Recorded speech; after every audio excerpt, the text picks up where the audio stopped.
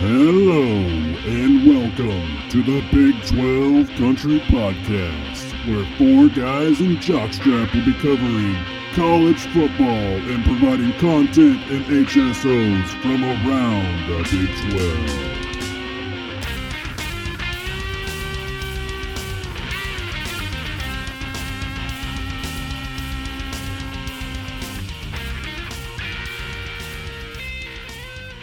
Everybody, welcome back to the Big 12 Country Podcast. I'm your host, Corey, for the evening. Today is June the 6th, Tuesday. We've had quite a busy last 10 days in the Big 12, so we were going to cover that. Tonight, we're being joined in the studio by Kendall. Hello. And Jockstrap, as most of you know him on Twitter. Hello. And we know Brady or Colin with us. They had prior commitments. They couldn't make it. But most of you have been following us know that we haven't been able to be on for the last week or so. So, kind of to make that up to you guys, I decided, planned out, and then we all discussed a good date for it. We were going to try to do as many shows as we could to get them kind of caught back up. And tonight we decided, man, there's been so much news going on in the Big 12. Everything from finances to leadership changes to, key players leaving, moving, transferring, guys people are counting on not coming, recruiting. Breaking news, Texas is destroying people right now in recruiting. Right. So, that's a big story, obviously. So we just, obviously you got last night, the Women's College World Series OU, that thing, probably the most historical softball game ever played, at least in the championship series anyway. Yeah, it was. 17 innings. Crazy. Yeah, that was a marathon. So they're continuing game 2 tonight. We'll see how that goes. If Florida pulls this one out, then they'll play game 3 on Wednesday night. So, kind of starting things out, mostly just in general, is there any just key topic you guys have seen in the last week or anything that you want to mention, bring up before we get too far into any of these news? Well, just like that softball game, last night Jockstrap and I went to a concert, Strumbella's, at the King's Ballroom in Tulsa, and before we went to the concert, we went to this little restaurant and ate, and it was like, had it on the TV there. So fourth inning? Yeah, it was like the fourth inning, And then when we went to the concert, drove home, and I walked in and my wife was watching it, and I was thinking, man, I guess ESPN must be showing a replay of the game. That's what I'm thinking, because, there's no way it's went this long. And then she's like, man, you're not going to believe this. This is the 17th inning. And I was like, what happened? Because I totally missed everything being at the concert and stuff. So it was a shock to me when I walked in. I honestly thought ESPN was showing a replay of the game. Yeah, when you saw the game, it was probably like 2-2. I think it's about what the fourth inning was. Roughly 2-2, maybe 2-1 score, something like that. It was like, I think it might be 2-1 at that time. And Florida, because Florida answered at the 7th inning. Yeah, that's right. So it was a marathon. I watched it beginning to end, and I know. Let's see, what was it? 10. I left for work at 10:30, and it was the 15th inning basically, and then it continued for another 2 innings, full innings after that. So, and good Lord, I thought Florida was going to do it again there in the 17th. Yeah, I did too, because when they got that runner on second, and then they scored that run, and they had 2 runners on, I thought, man, if one hit here could really tie this thing back up. So yeah. I will say this about Florida, I give them credit. They battled. OU made the play to win the game by all means, and they deserved to win. But there was no quit in Florida. That was for sure. I thought it was a little bit ironic. OU had been like, I think it was, I don't remember the exact number because when they showed it the final time, I was at work and I couldn't see it. But I think it was like 0 for 14 with 2 outs on hits on the night. And then Knighton wins it on a 2-out shot, a 3-run shot, go up 7-4. And they end up, Florida puts across one more run, but they end up getting the 3 outs to get out of the inning and be done with the game finally. When they felt in the 15th and 16th when the bases loaded, I didn't know if they were going to be able to do it at that point. Right. It was like, how much could you possibly have left in this team? But, that's why they are where they've been so responsive the last, just 5 years in general. If you get this team behind you, you better look out for them late in the game because they're going to find a way to come get you. So we had that going on. That was. There's people debating on where that ranks in OU lore, period, in all sports. Never mind softball. So that's kind of how big of a deal that is. We also had, I think I'm trying to remember what day it was that it was announced. It's been about a week ago, roughly, where we had the revenue terms announced that everybody had. Mm-hmm. So if you're not familiar, the big knock on the Big 12 is we're weak as a conference. We don't have enough teams. And then a lot of people don't understand how we're going to financially survive. So I want to read these numbers off to those of you who might have missed it. The distributions came out for the school year, and the SEC contributed $40.4 million to each team. That includes their third-tier TV rights. Now, if you were to balance that out among, like, say, their top 10 teams, that's obviously going to be a much bigger number. So you have to kind of look at it in that terms to me, because it's kind of hard to compare when you've got a conference with 10 teams and a conference with as many as, 14 teams or whatever it is. But they got $40.4 million. Each team in the Big Ten got $34.8. And all these deals include third-tier rights. It's just every conference has its own definition on what third-tier rights can mean, what they constitute, if they have to go through the league, if they don't, all that stuff. Big 12 finished right behind the Big Ten with $34.5 million per team. So, and then just to, we're supposed to be on such shaky ground. The Pac-12 was $24.7 million. So you're talking basically a full $10 million behind. Then you've got the ACC, which is over $10 million behind at $23.8. And all those include their TV rights and everything they're entitled to. So, well, and those numbers right there kind of explain, when you're hearing rumbles a few months ago of, say, Arizona State, they weren't very happy with the money distribution and with the money they were receiving from the Pac-12. So, I mean, those numbers there, you could kind of see why they would be willing to jump over to the Big 12. I mean, if you're talking $10 million a year, that's quite a bit of money for your budget as far as athletic programs. So, I mean, those numbers, when you read those out loud and you look at them on a per conference basis, you could kind of see why maybe the Big 12 is not as, maybe publicly people look at it differently, but as far as behind closed doors and when it comes to actual numbers, teams might be willing to jump over to the Big 12. And honestly, this is why it didn't really make any sense for them to go. When you look at it now in hindsight, obviously we have the benefit of hindsight, but this is why it didn't make sense for them to go to like Houston, somebody like that, because the gain you're going to gain from them, as opposed to having to split it among two more teams, I don't think was going to be enough to pay off. I don't know that you would have come up with this number. I mean, I don't know what it would have been, but without signing some kind of new deal in relation to that, and again, they could have executed that clause a while back too. That was a threat they made too. But and the reason why Arizona State, if it were to, of course, this is just all hearsay and speculation. So there's not anything in stone here. But the reason why that would be good for the Big 12 is because it gets you into a different market. Mm-hmm. If you go get Houston, you're not really gaining into another market, because either they're going to be, most of them are either going to be Texas A&M fans or Texas fans. The vast majority of Texas is. Mm-hmm. There's not enough people there to really draw in. Yes, Houston is a big market, but that doesn't necessarily mean they're University of Houston fans. Mm-hmm. It's two different things. Well, so as I understand it, most of southern Texas, the Houston area, with basically the move A&M made, as I've seen it based on markets and how people draw it up, South Texas is pretty much SEC country now. Right. So, Houston's not going to, even if Houston were to win like a national title, one-off year or something, I don't think you're ever going to quite swing that with just Houston. No. If you had it, I don't ever see it happening, but if theoretically you had an A&M or somebody come back to the league, maybe. But not Houston. I'm sorry. It's just not enough to do it. Yeah, and it's not really like a knock against Houston. I mean, they're a great academic university, and they compete in sports and everything. But it's just not a viable option for a conference, a big time Power 5 conference. It just doesn't make sense, and it's not. That's just dollars and cents. It's not necessarily that we don't like Houston or you have something against them or anything. It just doesn't make sense when it comes to dollars and cents, and that's what's important when it comes to picking people to join your league. Mm-hmm. Yeah. Real quick update. I know you guys are going to know the result of this game by tomorrow, but just to let you guys know we have the game on live. Shay Knighton strikes again. Sooners were down 3-2 with 2 outs, bases loaded, and she hits a 3-run, or didn't hit a home run, but scored 3 runs on a hit. So they're up 5-2, 5-3 now. This game's moving along a lot more rapidly than yesterday's game. Yes, it is. At this point, I think we were like 1-0 yesterday. So, and again, these pitchers have got to be. OU made a change to the freshman pitcher. Her name escapes me at the moment, but they made the move to her. Florida's gone back to. Oh God, I can't. It's easier when I'm not trying to do a show at the same time to remember these names. But the dark-haired senior girl, I can't think of her name off the top of my head.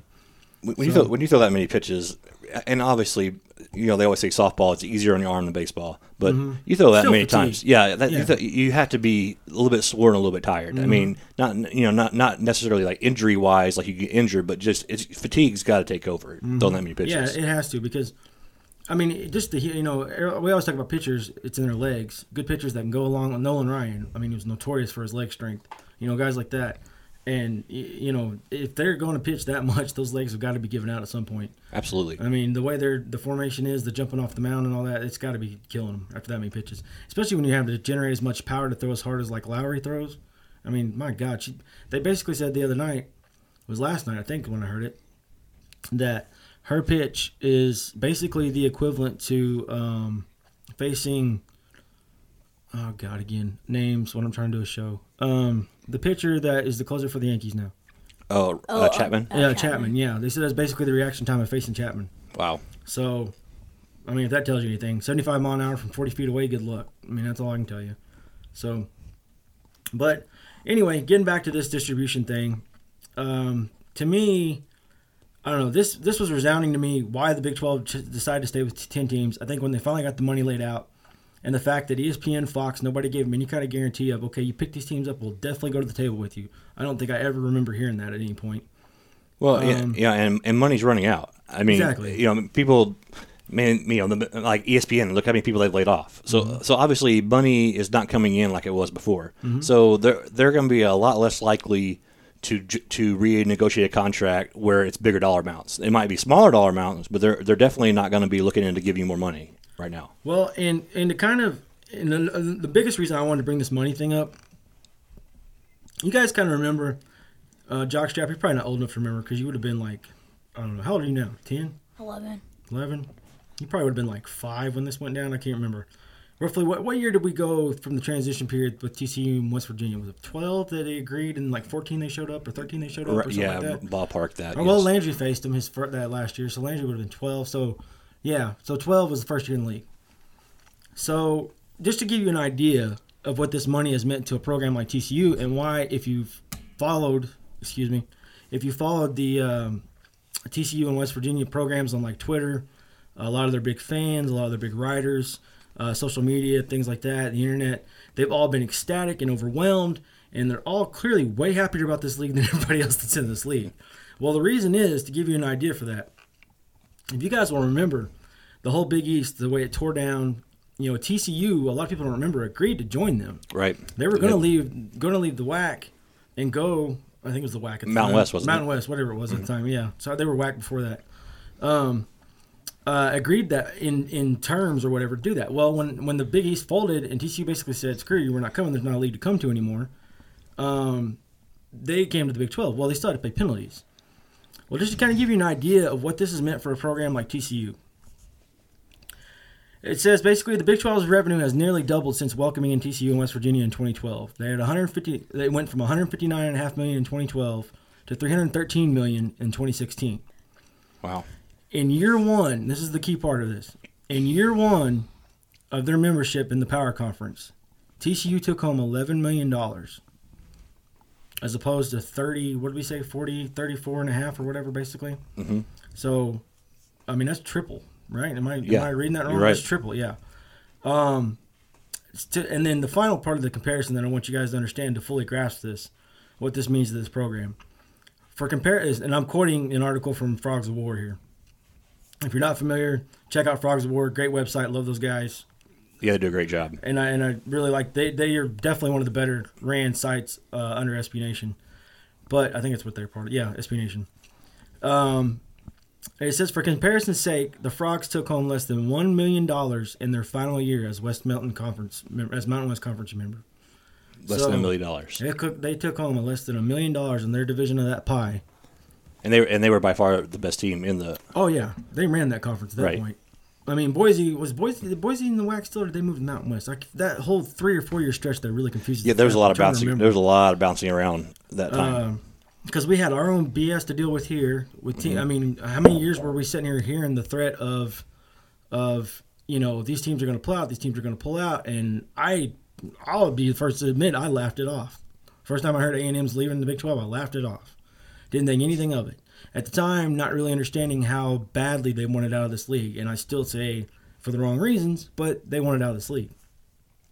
So a lot of that was going on. We had our own stuff to deal with. I can't remember exactly. I think Boise was in the Mountain West at that point, but I know they were playing a lot at that point, each other. They were playing back and forth a lot in those years. But basically, they were the premier program in that conference, and they took home, I don't have the exact number, but I'm guessing probably somewhere around $900K. So they jump automatically to $11 million year one, even with penalties. Right. And because I think at that time the league was making about $15 million per, maybe something like that. It's hard to remember exactly back that far, but so yeah, I think that's about where they were. And so yeah, I just wanted people to understand what that means to a school like that, and why when you see them being so happy. Because I've seen it all over, their writers, their people, their fans. I mean, they're just ecstatic. The money we're making. The West Virginia fans are even more elated. And again, we've had a hard time reaching out to that fan base. I just think regional differences is made some obstacles for us to where we don't see a lot of their information as often. We're trying to find some more of their sites. I don't feel like their school writers are as tied into a lot of these internet sites and things like that. And maybe I just can't find them. I've tried. I found some of the writers. It's hard to get some of the information to them. But from what I have seen, they're elated. I mean, They're sharing this money around, talking about it, messaging about it. They love it. So just so you guys kind of can get a comparison, because they were in the Big East. Right. Which means they were probably making, I don't have the number, but I'm going to guess probably less than $5 million per. But I don't know exactly what it was. By the time the Big East got to its worst, right before it collapsed, they couldn't have been making that much money. There's no way. Right. I mean, by the time everybody pretty much accepted this is going to break apart. So, I mean, when you look at all those, it kind of gives you a better picture of the Big 12. I mean, you hear all this doom and gloom stuff, but when you read those numbers, if you're the third out of the Power 5 making money, you're doing a lot better. I mean, it's a better situation than what everybody else around is kind of projecting. Mm-hmm. So, I mean, if they can stick together, I mean, the main thing is you got to, regardless of what everybody thinks, you got to have Oklahoma and Texas stick in this thing. Yeah. They're the two bigger names nationally. It just is. I mean, whether you like to hear that or not, that's the truth. But if they stick together and they keep doing what they're doing now, they're going to be fine. Mm-hmm. There's no point in panicking right now. Yep. And the idea that you have to add more teams, that seems kind of false, because apparently we're doing okay. Mm-hmm. And again, also take into account that this is the money they're being paid back by the conference. Right. This is not all they're making. Right. They can make money off other things, other situations, when they get their own specific bonuses for certain things they've accomplished, whatever. I don't know how all of it's factored in, but I do know there's some that can go back directly to the schools. I don't have it all in front of me. I've read it before, but this may not be obviously it's not every dime they're getting for the athletic program. So, that's being paid back by the conferences. So, and again, and to kind of move on to what you just said, that was kind of my final point of wanting to bring this money up. If nothing else, as a Big 12 fan, this has to at least, and again, if you're a Big 12 purist, and I'll include TCU and West Virginia in this, because now we are starting to see the elation they have to be in this conference. So that makes you just want to think to some degree they enjoy being here for the majority, and right. They want to stay here. Right. Again, personally, my personal opinion, I think West Virginia is better in the ACC. Maybe not how it's constructed now, but regionally, when you're talking about rivals and et cetera, I think they would be better off in the ACC. But I'm not saying I don't want them here either. It's a good addition we made to the conference. Well, and it's one of those things too where you can start forming rivalry games. I mean, over time, you're starting to see TCU and OU becomes a little bit more of a rivalry game. You're starting to see these different games starting to take place. It just takes time. It's not one of those things where it instantly happens. I mean, just like one of West Virginia's biggest rivalry was Pitt.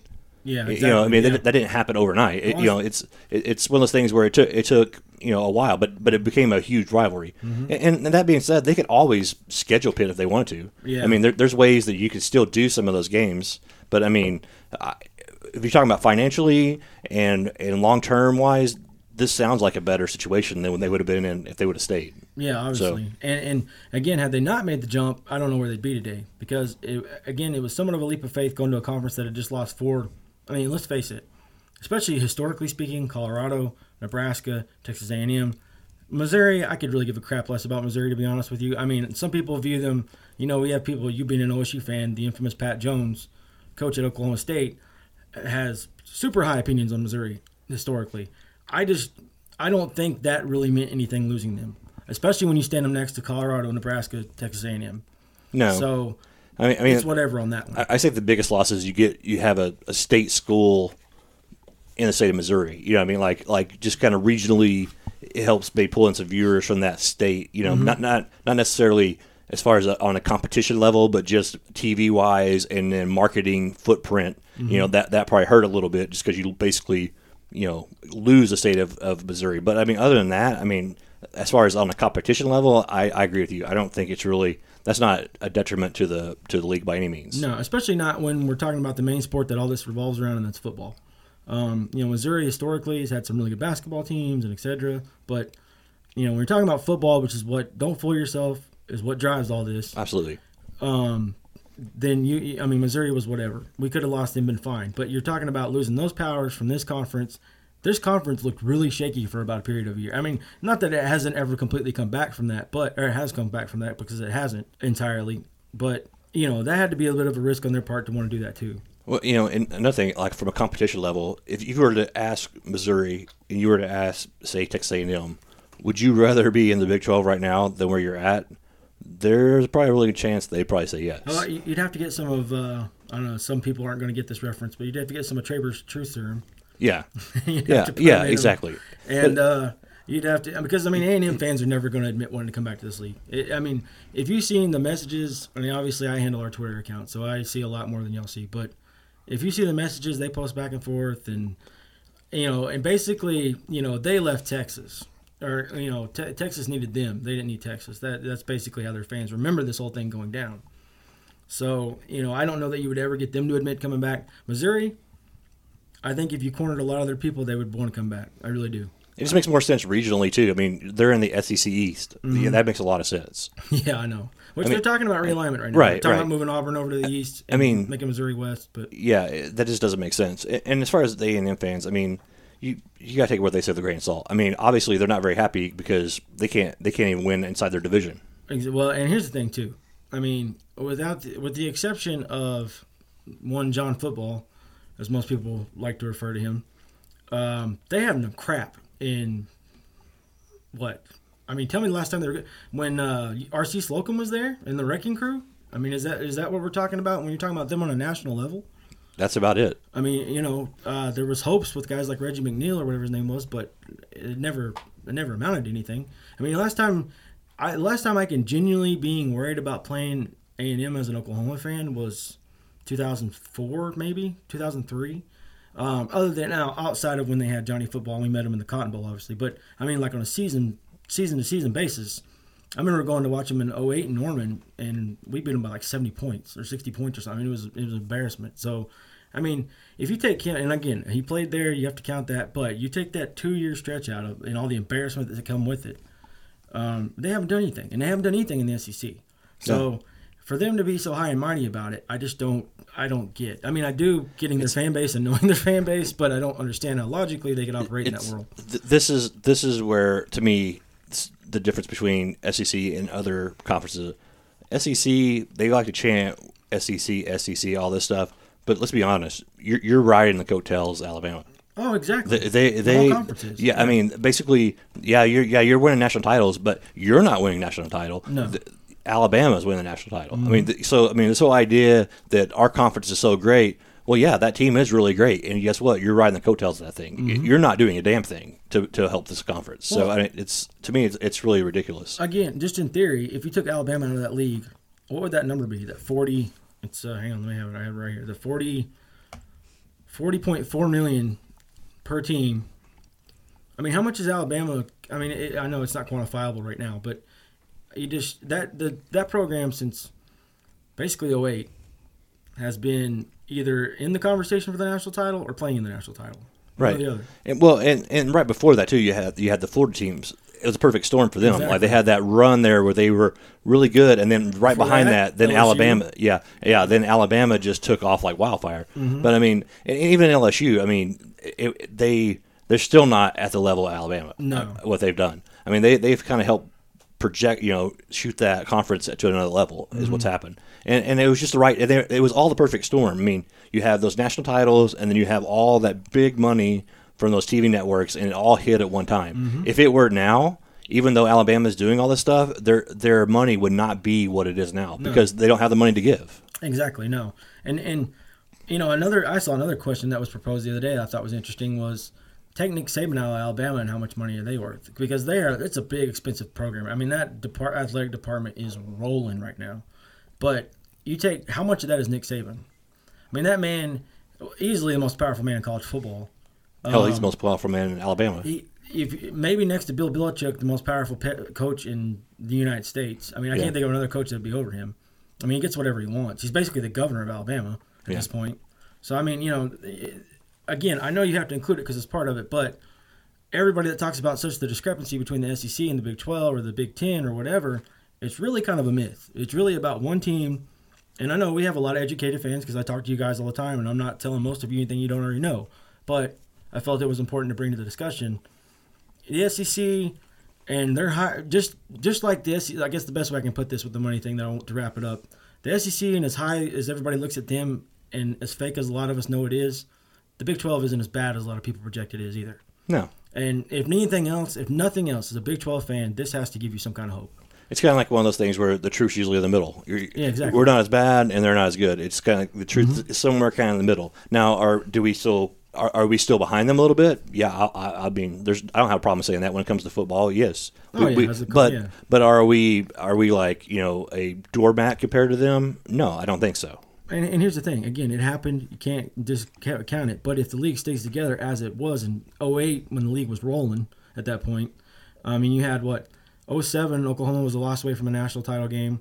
2008, Oklahoma plays in a national title game. 2009, Texas plays in a national title game. Probably wins that if Colt McCoy doesn't get hurt. I always thought that too. I mean, that changed that entire game. I mean, that game was pretty much Texas was moving the ball. I know it was still kind of early, but that game changed on that play. Absolutely did. And so, that the Big 12 was right there doing some good things. If the league stays together, get a couple more national champ shots, you win one or two of them, things look completely different.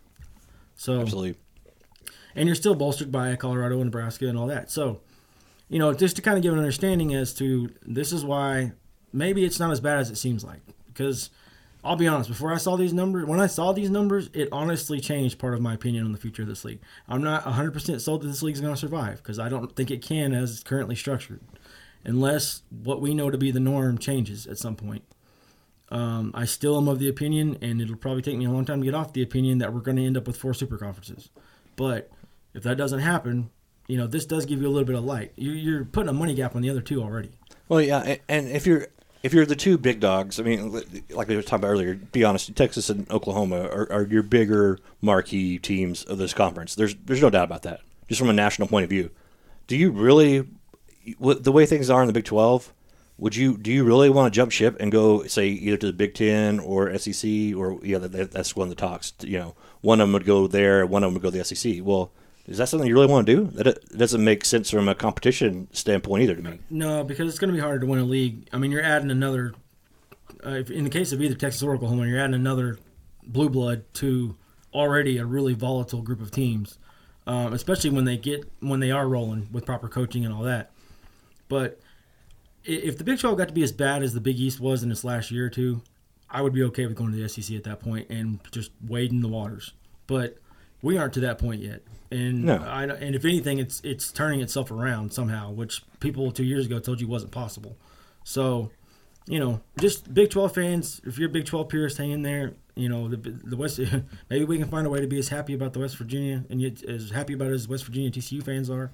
And again, I know that's not the entire fan bases, but I see enough traffic to know people are pretty excited about what's going on in their programs. So, kind of jumping next to topic, it's been kind of a crazy recruiting. Yes, it has. In the last, 10 days-ish, roughly. 10 days ago, Texas looked good, but they didn't look anything like this. And we're going to talk about a few of the key recruits real quick, just to let you guys kind of know an update. And I can't get to every one of them on every school that happened in the last 10 days. I'm sorry. There's just not enough time in the show. If I would, I could. And, if you're not familiar and new to the platform, we do a recruiting series. Well, we've had 1 year, but we will be continuing the recruiting series every January that we did, where we talk to some of the recruits that we feel like are pretty much concrete to the schools they're committed to. And then we will bring in your experts per your school and talk about the recruiting class. So we do love recruiting. We do love to get into it, but it just takes up a monstrous amount of time. And it's not something that we can dive into all the way every show. But kind of starting out just in general, Texas, was that yesterday or was that today? I'm sorry, I'm off because I didn't sleep much today. Was it yesterday the big one we're about to talk about committed? Yes. Yesterday? Okay. Sorry, my days are all screwed up from not sleeping much today. So basically, Texas ended up getting top-ranked safety in the country, B.J. Foster. The best headline, is what I'm trying to say, that I saw in this I thought was funny was, and when I say the word scout, I'm not talking about scout.com. I'm talking about, because this article is via ESPN, they call their division of recruiting Scout, ESPN Scout or whatever. It says Scout has deemed that he is a good fit for the Longhorns. And I thought that was kind of funny because he's the best safety in the country. Where's he not going to fit? Exactly. I mean, that's your profound title of your headline. When the number one safety in the country signs with Texas, of all places, we think he's a pretty good fit there. Well, no crap. He's going to be a good fit if he'd have walked in anywhere. Well, yeah, when it comes to Texas over the past few years, they've done a decent job of recruiting. They've always just missed on happens to be the most important position on the field, the quarterback. All the other positions, they've had really good talent, but they haven't had that quarterback since, basically Colt McCoy, to really throw them into the next level. They've missed multiple times on that one position. That's been their Achilles heel as far as recruiting. They've done well other places. They just haven't got that guy to lead the team. Garrett Gilbert's a little hard to fault them on. Oh yeah, I would agree with that. that. He had all You're the right. signs of somebody that was going to be great, then comes in that national title game. I mean, I'll be honest. After that national title game in 2009, I was worried about how good Texas was going to be next year, and he just never did quite come to form of what we saw in the game and what we saw him in high school. After that, it's just tons and tons of failure and scouting and recruiting and wanting guys to play the wrong positions and etc. And so, this has got to be a welcome thing for the Longhorns. And I saw yesterday, 247 posted that in the last month, I think it was month and a half, whatever it was, their 247 site. I hope I don't call it the wrong one. I can't remember. Maybe Hook'em is the 247 site. But anyway, their 247 site is the most subscriptions in the last month of anybody in the country. Well, obviously that's not a coincidence. Right. You're gonna. We saw this a little bit, but not near on this scale with Oklahoma a couple years ago when Bob went and fired all the coaches and got new, young, fresh energy in there. It still took a year or two of moving a few people around, but the recruiting started to come back up. It had been down, and it was just a little bit back up. People were excited about some players again, and you saw the same kind of thing. I remember the memberships going out of the moon on a lot of the OU sites. So it's something that you tend to see during this, but. Just to kind of give you the week they've had, and I have not heard this young man's name pronounced verbally. I apologize if I screw this up, and I will explain to you who he is in case I say his name wrong. I'm going to take a stab at it and say it's Ayodele Adeyi. I don't know if that's how you say it, but that's what it looks like to me. Ayodele Adeyi. He's an inside linebacker, another top four. I think he's a 4-star recruit off the top of my head. Yes. And I mean that one right there to me. I know it's hard to say a 4-star is more important than a 5-star, but that's kind of, I don't know. To me, it kind of starts and ends with, and again, I think linebacker play, and we've had this discussion off the air. I think linebacker play now in the Big 12 is more important than ever because your linebackers are asked to do so much now that they weren't asked to do, say, 2005, 2004, Vince Young years and stuff like that. I mean, the things your linebackers are asked to do now, and if you're looking, you're seeing a smaller linebacker kind of coming around the way nowadays, guys that can cover in the pass. All that kind of thing. So linebacker, to me, it's so key. I mean, again, you got to have a good defensive line. Obviously, you got to have secondary. But to me, it's a really key thing. So I thought that was a good pick for them. He's the number 43 ranked prospect in the ESPN 300. The safety was like the number 38-ish prospect. So that's you're talking a hair between a 4 and a 5-star. Right. As far as continuing the rest of the week for Texas, the news they had, obviously, I'm sure most of you know by now, Malik Zaire is not coming to Austin. And honestly, my honest assessment of this is you can thank the recent SEC change that all of a sudden happened in the rules. Because from my understanding was that was kind of restricting him from being able to join the SEC entirely if he wanted to or not. And I didn't get into the whole story because I really didn't care because I really didn't think he would end up in Texas anyway. But there was a good window where he was going to almost have to because he wouldn't have a better option. And in the SEC they made some rule changes, and then immediately it's announced Malik Zaire is going to Florida.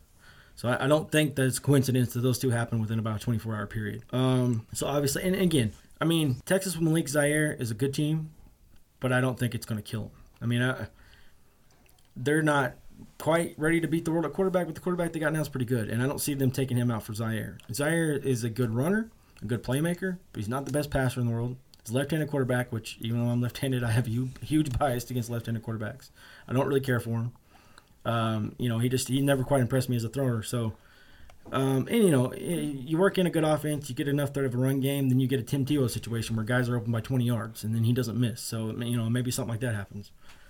But one other recruit I wanted to touch on that Texas got, if I can find the article before I lose it. Should be right here somewhere. Keontae Ingram, the running back, went to Texas. At that time, and this has been right out a week ago. This is when things really started to pick up for him. Because you got 4-star, 5-star in, a 5-day stretch roughly? Right. But yeah, this one really kind of, and again, they were having a really good class. It was a top 15 class when Keontae joined it. So I mean, and again, it's still early. That doesn't really mean a whole lot right now. But these big programs like Texas and the Oklahomas, the Alabamas, the USCs, when they start off that hot, it's hard to ever see them coming back to the pack. So that is one good thing to have him up that high already. But he joined. The guy, the little bit I have gotten to watch of him, definitely kind of, he's got some home run hitting capabilities in him. He's hard to bring down. I think he's going to be a pretty good running back. So that was another big one for him. But, again, I can't get into, the last 14 days, 15 days, whatever it has been for them is, what is it? God, it seems like they've had about 5 commits in about 2 weeks. So, and big key commits. It wasn't like just light people. So that's a little bit what's going on with Texas. Oklahoma got one today. He's a 3-star defensive tackle from Arizona State. Well, originally he signed with Arizona State. Then eventually went to, I think it's Cerritos Junior College, and came to OU. The reason it's so important, I ain't going to be able to say his name anyway. His first name is Dylan. I think it's like Famatu or something. I don't know exactly how to say the last name. But the reason that's big for Oklahoma is because Oklahoma, you have had a huge recruiting class. You have had a lot of key high names brought in the last year and a half. It's pretty clear that OU's kind of shortcoming has been at defensive line. And to get a guy that's physically, he's I think he's like 6'5", 300 pounds or something like that. Mm-hmm. To get a guy or maybe 6'3", 300 pounds, the guy to get that physical, that big, ready to play, he's already college shape size to go play. So to get somebody like that, that's big for Oklahoma, where they've been a little short on the defensive line. And then also they got, about a week ago, 3-star quarterback out of Texas. His name's Tanner Mordecai. My big take from this, is he the most impressive kid you're going to see this year in the class? The quarterback, no. But you can watch him. He's got some of that gamer in him, and I hate to use this comparison because it's going to put way too much weight on him, but he's a lot like Baker Mayfield in the fact that, and again, this is a very limited scope I've gotten to watch him, but he's kind of a gamer. He's not the biggest kid in the world. He's not small, but he's not the biggest kid in the world. He definitely will step up and challenge you with his arm. He can get away from some people. So to me, if nothing else, it almost just feels like another Lincoln Riley quarterback, which as long as Lincoln Riley's there, can't really be a bad thing. So he seems to be able to know how to take these kids and mold them. And if you get somebody that's ridiculously talented, I'm scared to see what he would do. Not that Baker's not. Baker was a little undersold at the beginning of his career.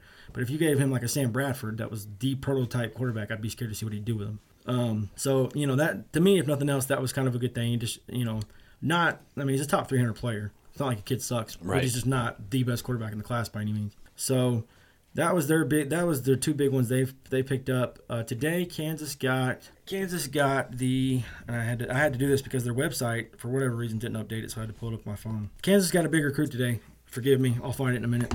But it was a 3-star kid from them, number 2 player in the state of Kansas. I do know that by most people's take. And for them, it kind of, if you were excited on them and kind of drunk on how much success they were having early on in recruiting, things have kind of slowed down, obviously. But, again, you're hanging on to a 5-star at freaking Lawrence, Kansas, at wide receiver, and several 4-stars, and now a couple 3-stars. So, I just don't know how you could be upset with that.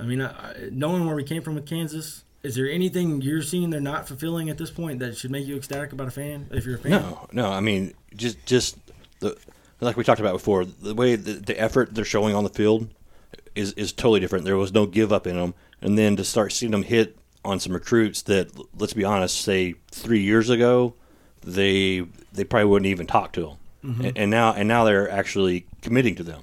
So I mean, they are making big strides. Now, I mean, you got to take that with in the side of if you're like a Texas or an Oklahoma fan, you think, oh well, big deal. But for their program and for the direction they're going, it's a big deal. I mean, they're making strides the right direction. So I mean, if you look at it as a whole for Kansas, they're putting themselves on the projection of going.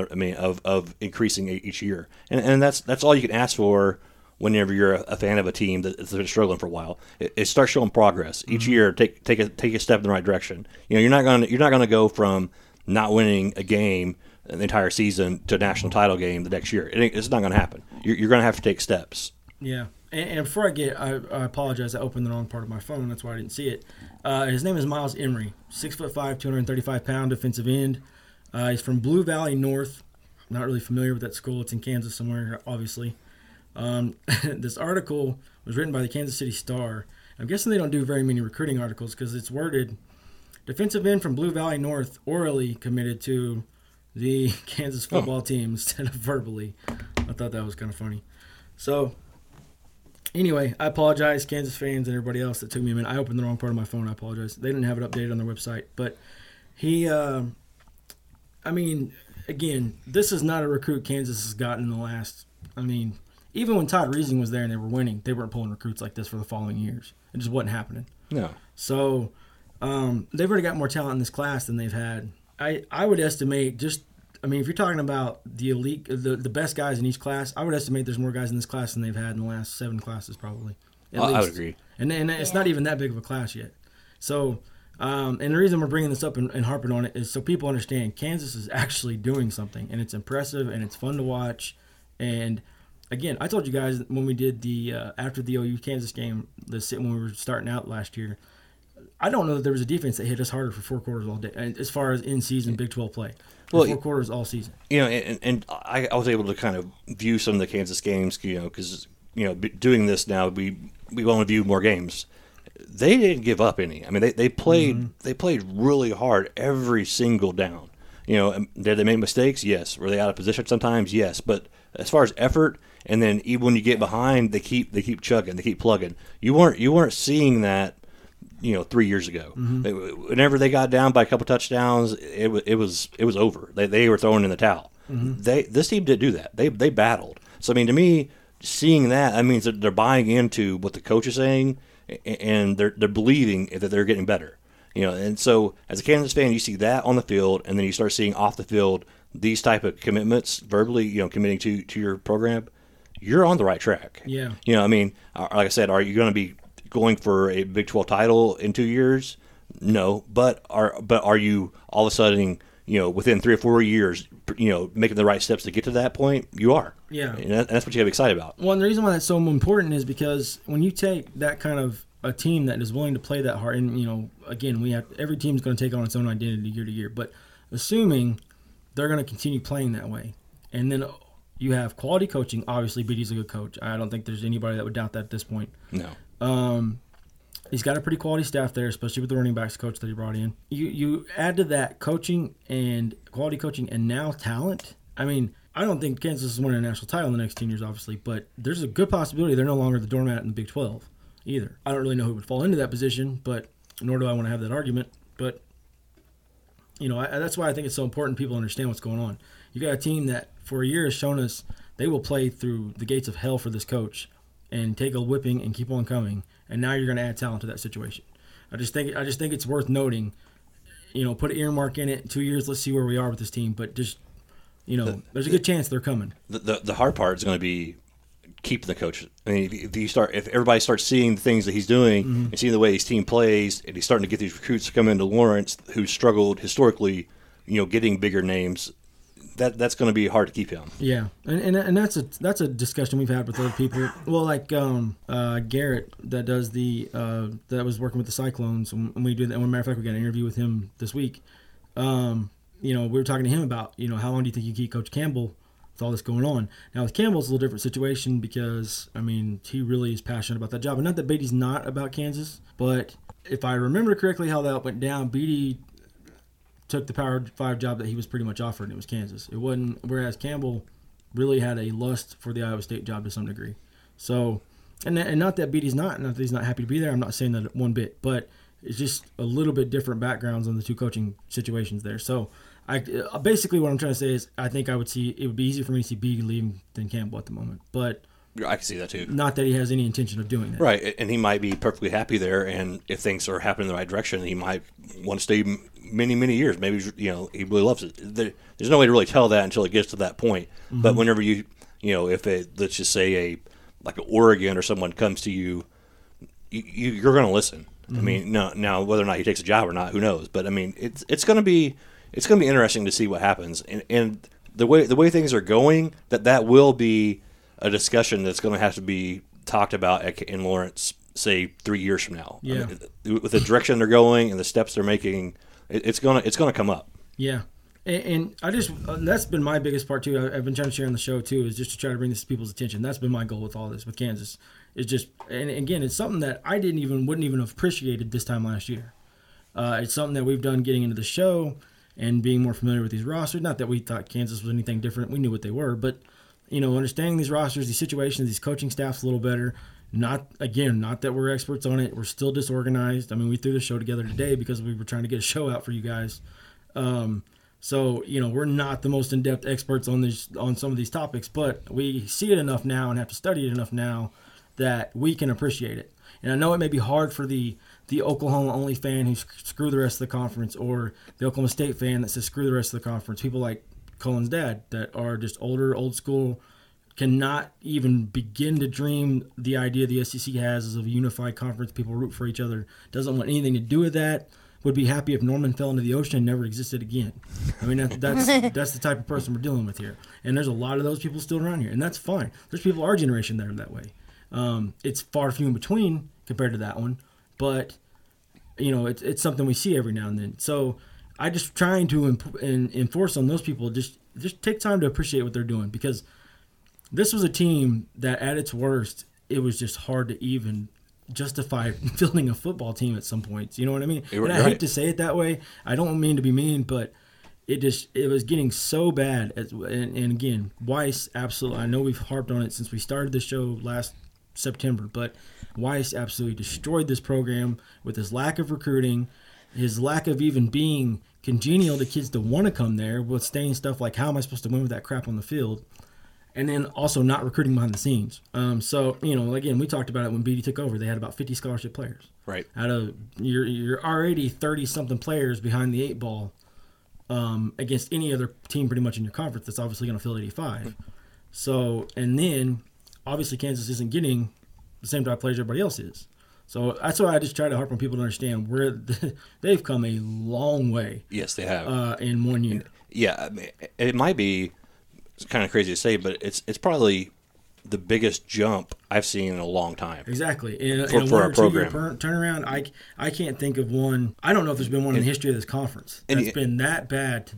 And again, they haven't proven anything on the field yet. They only won a few games. Well, they won 4 games last year? But 3 games, whatever it was. Right. That's the saying. You haven't seen it on the field, but the signs are pointing toward this year. I think you're going to see they're going to surprise a couple people this year that they probably wouldn't have in the past. I mean, they're doing things behind the scenes that no one's really talking about, and no one's really you don't actually see, because you turn on the game. Obviously, you don't really hear about the recruiting, or you see the different things that are going on. But they are making big strides there, and it's really impressive. I mean, like I was saying, I honestly think this is one of the biggest jumps I've seen a major college program take from where they were at to the signs that they're showing now of where they're going. It's impressive. Yeah. And this is Cullen's team. I wish he was here because there's a few things I'd like to ask him. The quarterback they picked up and transferred, I don't have to know his name because it's Cullen's team and I can't think of his name, but the one we're expecting to start, that's going to be a huge upgrade at quarterback as far as the passing game from what I've seen of the kid. And then you start adding to that guys that can make plays. I mean, they already have Speedy Gonzalez, who's one of the hardest guys to cover in the league, probably at wide receiver. The guy can fly. And so you're starting to add talent to that situation. That's all we're getting out here. And I know some of you probably don't go in to hear about it, don't want to care, but we just want to take time to put some light on what they've done there. It's been pretty impressive. Moving over quickly to TCU, only one really thing we're talking about here, in my opinion, and that's Justin Rogers. if you got the chance to listen to our last show we recorded, I think it was before we had our little mishap and couldn't go on the air for a week. Our TCU guy Jeff, who does a great job. I love having him on. Does a great interview and many of you have interacted with him, maybe not even knowingly, through our Twitter account. He's the one who runs the Fraudcast website or Twitter handle. It's like at the Fraudcast or whatever, at the Fraudcast TCU. He, if you guys will remember, talked about this on our show about Justin Rogers is really high on TCU. He's going to decide here pretty soon, and that could be a game changer for TCU. And lo and behold, they got him. And the kid, I mean, from what I've seen, is pretty steadfast. I don't really see him leaving. I know there's a long way to go to get to February. Well, I guess now we have the early signing, don't we? But still, I don't see him going anywhere. I think he's going to, and we've talked about it a little bit on this. Again, not an expert in any of this. I just love recruiting, so I study it. One thing I've learned, and the SEC kind of perfected it in a lot of ways, is the kind of new age of recruiting, which is you build a class early and as fast as often. And a lot of times if you can start with a top-level quarterback, and maybe not necessarily start, but early on in the class, get a top-level quarterback, all of a sudden the people come because they want to play with these guys. There's only so many of these kids in the country every year, and they're best of the elite of their kids in their same age group are going to want to come play with them. Yeah, and it's getting them to an area that they haven't had a foothold in. You know, Louisiana. I mean, Louisiana is a hotbed for a lot of talented athletes. It's supplied LSU pretty much, and Alabama and Mississippi State for. So I mean, if you could get a top level quarterback out of there, and then all the different camps and stuff they have now with all the different 7-on-7s, all the different things, he's the interaction between players from across the state nowadays is way different than it was, say, in the early 90s or whatever. You know, you go back 20 years. It's a totally different thing. They communicate constantly. They see each other at these camps, so they build relationships. So if you can land a kid like that, all of a sudden, all those certain wide receivers want to play with him. So all of a sudden, they start looking at TCU. So it's like a domino effect. It's really, you're right. It's really changed the way recruiting's done because it is also getting TCU into a place that they've historically not had a stronghold in. Yeah. So this is going to be a really big thing for TCU in the future. You know, if he's able to stay there and bring some guys with him, it could be a pipeline type thing happening in Louisiana that they've never had before. But just look at them and what Kansas has done in Louisiana in the last. Now again, Kansas lost one of them, but still, just in theory, the verbal commits they've gotten in this one, the Big 12 doesn't go into Louisiana and get a lot of players. No. I mean, not on a yearly basis. I remember a few years ago, Oklahoma signed a 3-star safety out of Louisiana, Chance. His last name escapes me, but most of the people will know who I'm talking about that are OU fans. His name's Chance. And he was, I mean, people were super static. Everybody was high on him. He was a 3-star safety, not anything away from the kid. He was a really good player. Really glad to have him. He's on the roster right now. But that was about it. I mean, you didn't see a whole lot. I mean, again, Texas usually goes in there and grabs one. Somebody, et cetera, et cetera. OSU might get one off here, whatever. But you're starting to really see the Big 12 make some of, and again, we don't have a long enough case study to say this is definitely the case that's happening, but you're starting to see them make somewhat of a headway into the state. And I mean, when you take pound for pound, size and population, I don't know if there's a better state in the country than Louisiana when it comes to putting out top-notch talent consistently year after year, supplying so many big schools with, God, what does LSU goes and cleans the place out every year, and there's still enough to go around for Alabama, Mississippi State, Florida, Arkansas, Oklahoma if they can get one, Texas, A&M. I mean, it's doing all those schools. And that little state compared to like Texas or Florida or California, Yeah, population-wise, you're right. I don't know. I mean, to me, you could make a case that it's the most talent-rich state on an average over the last 10 years or whatever per capita, or however you want to say that. So it's big for the Big 12 to get in there. Obviously, is what we're trying to get at here. They need to get in there, and if they can, it's only going to pay off dividends for the entire league. It could be the answer to where, a lot of people said the one thing that did hurt the Big 12 by bringing TCU in and Baylor's uprising that they had was all of a sudden there's not as many Texas players to go around. When you combine that with A&M, opened the door for the SEC. And to some extent, you're seeing that. So if you could have a supplemental state like Louisiana with that much talent in it, it would go a long way for the league. So to me, that's why this is important. Why you're seeing some of the, Kansas of all people. And again, that coach had a plan. He went in and he got him. A lot of people knew what was going to happen. But still, if it's something that can play out over the next few years, I think it could be really important for the league as far as supplementing some more of these teams. But Justin Rogers, hell of a quarterback. People have kind of varying opinions on him. Everybody agrees he's really good. But there's some differing opinions on where he ranks among the quarterbacks, which ultimately doesn't matter. But all that is all we have to go on at the moment. Some people have more quarterbacks like Cam Rising that flipped to Texas recently. Other people say there's no way in hell you're crazy to put him over Cam Rising. So, but again, total package, the kid's really good, really gifted, excited to see what he could do for TCU. And it really kind of makes you wonder about the kid they just had. They're so excited about because he's a really good quarterback. You were starting to hear whispers of like the next Trevon Boykin. And Jeff even sounded pretty high on the fact that he could fight for some serious playing time this year. Right.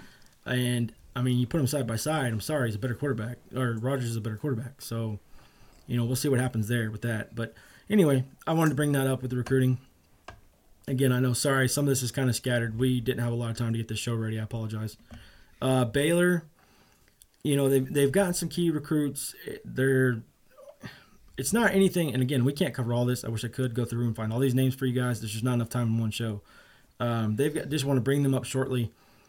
They're still getting some key. It's nothing overwhelming for the most part. They're not just knocking the park out with the top-notch recruits, but they're getting a lot higher ones, 3-star guys like that. So he's still doing a great job there.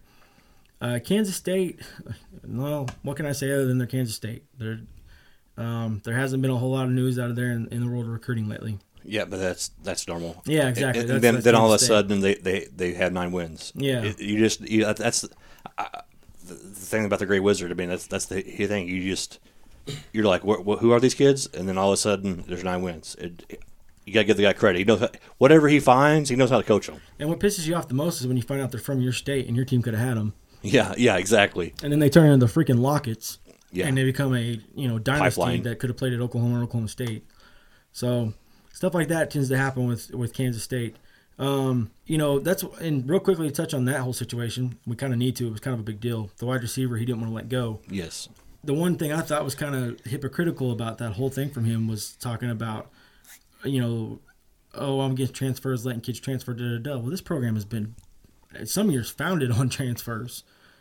Key guys, and it may not be numerically wise, but talking about key players, quarterbacks, guys that have come into play there that wouldn't have been there otherwise if it wasn't for transfer rules. So I thought that whole thing was a little hypocritical on his part. I thought it could have been handled poorly. Obviously, that's not breaking news. It could have been handled better. It was handled poorly, but right. What was your take on that? Well, I felt the same way. I felt if a kid really wants to go, let him go.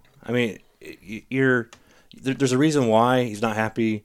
It's not helping your program any. Even if he stays there, is it really going to help your program any? Mm-hmm. Obviously, he doesn't want to be there, so it's not going to help any. So then to have this negative publicity out there of these different things being said, it doesn't help you any. Yeah. And like you said, it is hypocritical because look at their teams in the past. They've always had transfers. And they're really big on getting JUCO type guys, to come in there. So if you look at the way they've ran it, you're right. It is a little bit hypocritical. But just from this situation type thing, it just seems smarter to let this kid go ahead and go on about his day and turn loose and let him go because it's only going to make you look bad to other players in the future. Well, and again, I don't know if I mentioned his name off the top. If I didn't, I'm sorry. Receiver, his name was Corey Sutton. I wanted to throw that in there, make sure we got that part of it mentioned. Obviously, it's not news to Kansas State fans. Some of the Big 12 fans around the league might not have really noticed. I don't know how you couldn't. It was kind of a pretty polarizing story there for about 48 hours. But Sutton eventually tweeted out, I don't remember what day it was, that he got in his full release. So, all ended up well. But, again, to me, and I don't want to go overboard here with this. I really don't because he's been so steadfast. He's been so strong. But little insights like this that we never get to see because nobody ever gets to hardly peek beyond the wall because he's always this stoic figure and they're always the same every year and, consistency and family and the whole thing there and you don't ever really get to look into them much. But you're starting to kind of see with instances like this why I think a lot of Kansas State fans, and again, I'm not speaking for the whole fan base, it's just what I've been read and what has been reported back to me from some fans I've talked to and actually people, writers also, that write for the school. There's some fans that are ready for him to go. And it's not in a get the hell out of here kind of way. It's he's almost becoming more detrimental than he's helping. And almost to where you got the last few years with Joe Paterno, kind of thing there. He'd hung on too long. And I'm not saying that's definitely 100% concrete because it'd be weird to see Kansas State without Bill Snyder on the sideline, and it'd be weird to try to figure out that whole dynamic of getting. He basically is their identity. Yeah, I you're mean, right. He's. And it didn't turn out very well for him the last time it happened. Yeah, I mean, they went and got Ron Prince or whatever his name was and lost 2 years in a row, whatever the hell it was, he was gone. Yeah, then he comes back and all of a sudden they're playing good football again. So I mean, you're right. It's like a catch-22 thing. I mean, it's at what point is it time? I mean, and that's the hard part, especially whenever you're a fan or it's basically. They kind of made it now. It's his decision because when they brought him back and everything, that's kind of the way they put it. It's his choice to coach as long as he wants to. Mm-hmm. So they kind of pigeonholed themselves into this thing where they have to kind of let him decide. And who knows what's going to happen. I know he's been battling cancer stuff too. So that's a whole other subject. So it's going to be really interesting to see what happens. But I just kind of thought that just this specific thing was a little bit out of character for him because he just seems like the type of guy that'd be like, hey, if you're not very happy here, I understand. Let's move on down the road. Mm-hmm. That's what shocked me kind of more than anything because I just kind of had this idea that's the kind of way he would approach something like this. And I feel like he would be the first to tell you that, he would be the kind of coach I don't know the man personally, but I think he'd be the kind of coach to tell you that nobody's bigger than the program. Right. That said, I don't know what Kansas State is without Bill Snyder on the sidelines. I don't know. I mean, we saw a glimpse of it, but when we're talking permanently, long term, 10 years from now, if he were to leave now, where is this program? What does it look like? Because we all know what it was before he got there. Yeah, the worst program in the history of by far Division I football, basically.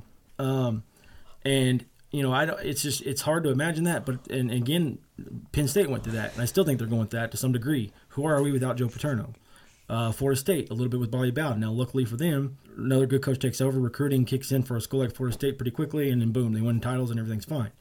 But it's an interesting thing to consider because if he's not there, I don't know what they are. But I do feel like these little instances here, don't be shocked if you start seeing more things like this. Maybe not this direct line, obviously, but if you start seeing some of these little spats, things where he does wrong in the media. He's basically put a timer on himself at that point, I feel like, from the school. And again, they're not going to completely lose this. He's got sons on the team, the coaching staff that I'm sure would stay behind and coach. I mean, I don't think the Bill Snyder way would ever completely leave for a while. But it'll be interesting to see what happens if that does come around soon. Iowa State didn't really have – was it Iowa State that had the quarterback? Iowa State had the grad transfer that decided to retire. Okay, you want to bring that up? Yeah, well, he was his name is David Dawson. He was a grad transfer from Michigan, offensive lineman. And we talked about Iowa State's offensive line. They have some decent kids there, but they just don't have very many numbers. Mm-hmm. So he was. I don't know if necessarily think that Dawson was probably going to start this year, but he was definitely going to be having some playing time and give them a little more depth in the line. Mm-hmm. And if everything I read.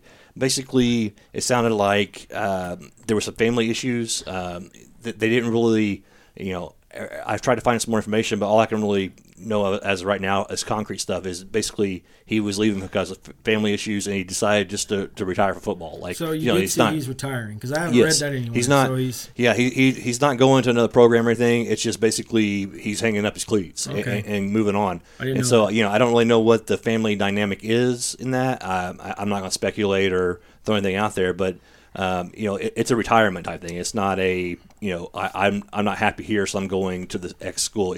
He's done with football, mm-hmm. And so that's a big blow for them because they also had another grad transfer like in March who they thought they were going to get from USC as an offensive lineman to help with those numbers, and then he backed out and went to North Carolina. So I mean, it's been kind of a blow for them just based on numbers. Whether those guys were going to be huge impact players on the field. I mean, who knows exactly? But I will say this just hurts them based on the numbers. And the thing is, it sounded like Coach Campbell understood the situation. He basically was saying, there's a family dynamics there. He's got his degree from the University of Michigan. He'll be fine. We're going to move on. So it sounds like it was kind of a mutual. Understandable thing. It wasn't, he wasn't angry that he was doing this. It sounded like there was probably some things there that maybe not, no one wants to know publicly what's going on. Mm-hmm. But but Campbell made it sound like he understood the situation because he gave him a little time to kind of think about it and make sure that's what he wanted to do before he actually said, "Yeah, I'm not playing anymore." Okay, I didn't get all those details. I saw the story come across this morning that he wasn't joining the team, and I knew that was a blow for them because I remember Garrett talking about how high that he was on their offensive line with what was there that was going to be coming in and coming back and all that, and this kid was obviously going to be an integral part of that. Right. But I didn't see any facts saying he was retired. I didn't know what the situation was. I knew he was leaving the school and he wasn't going to show up. That's all I knew at the time when I read the article. So right. I didn't know that. Well, maybe when Garrett comes on, we can maybe find out some more information. But everything that I have found out personally has been, that he's decided for family issues he's going to retire. He's done playing football. Okay. So it's not. I don't think it's necessarily he was unhappy at Iowa State and he was unhappy with the coaches or anything like that. It just I don't know what the issue is, but he's decided just to stop playing. So, okay. And it is a blow. Like I said, it is a blow to Iowa State from just a standpoint of their numbers as a lineman position are just low, and they need some help there. Just if someone gets banged up, but as far as was he going to set the world on fire out there as a starter, I don't think so. But it definitely does hurt them. Mm-hmm. Kind of on that same line, I wanted to bring that up, so it was a good time. West Virginia lost a quarterback a couple days ago. His name was Mike Casarza. Oh, I'm sorry, I read that was the reporter. I apologize. The quarterback's name was Cody Saunders. It was reported by Mike Casarza. He'll no longer be playing playing the position due to injuries. There's kind of some debate that he might end up getting to play wide receiver or something like that, but it sounded like, and I haven't been able to find a ton of information on this, and I've actually seen some different varying things on his injuries. I've seen stuff like spinal, neck, stuff like that.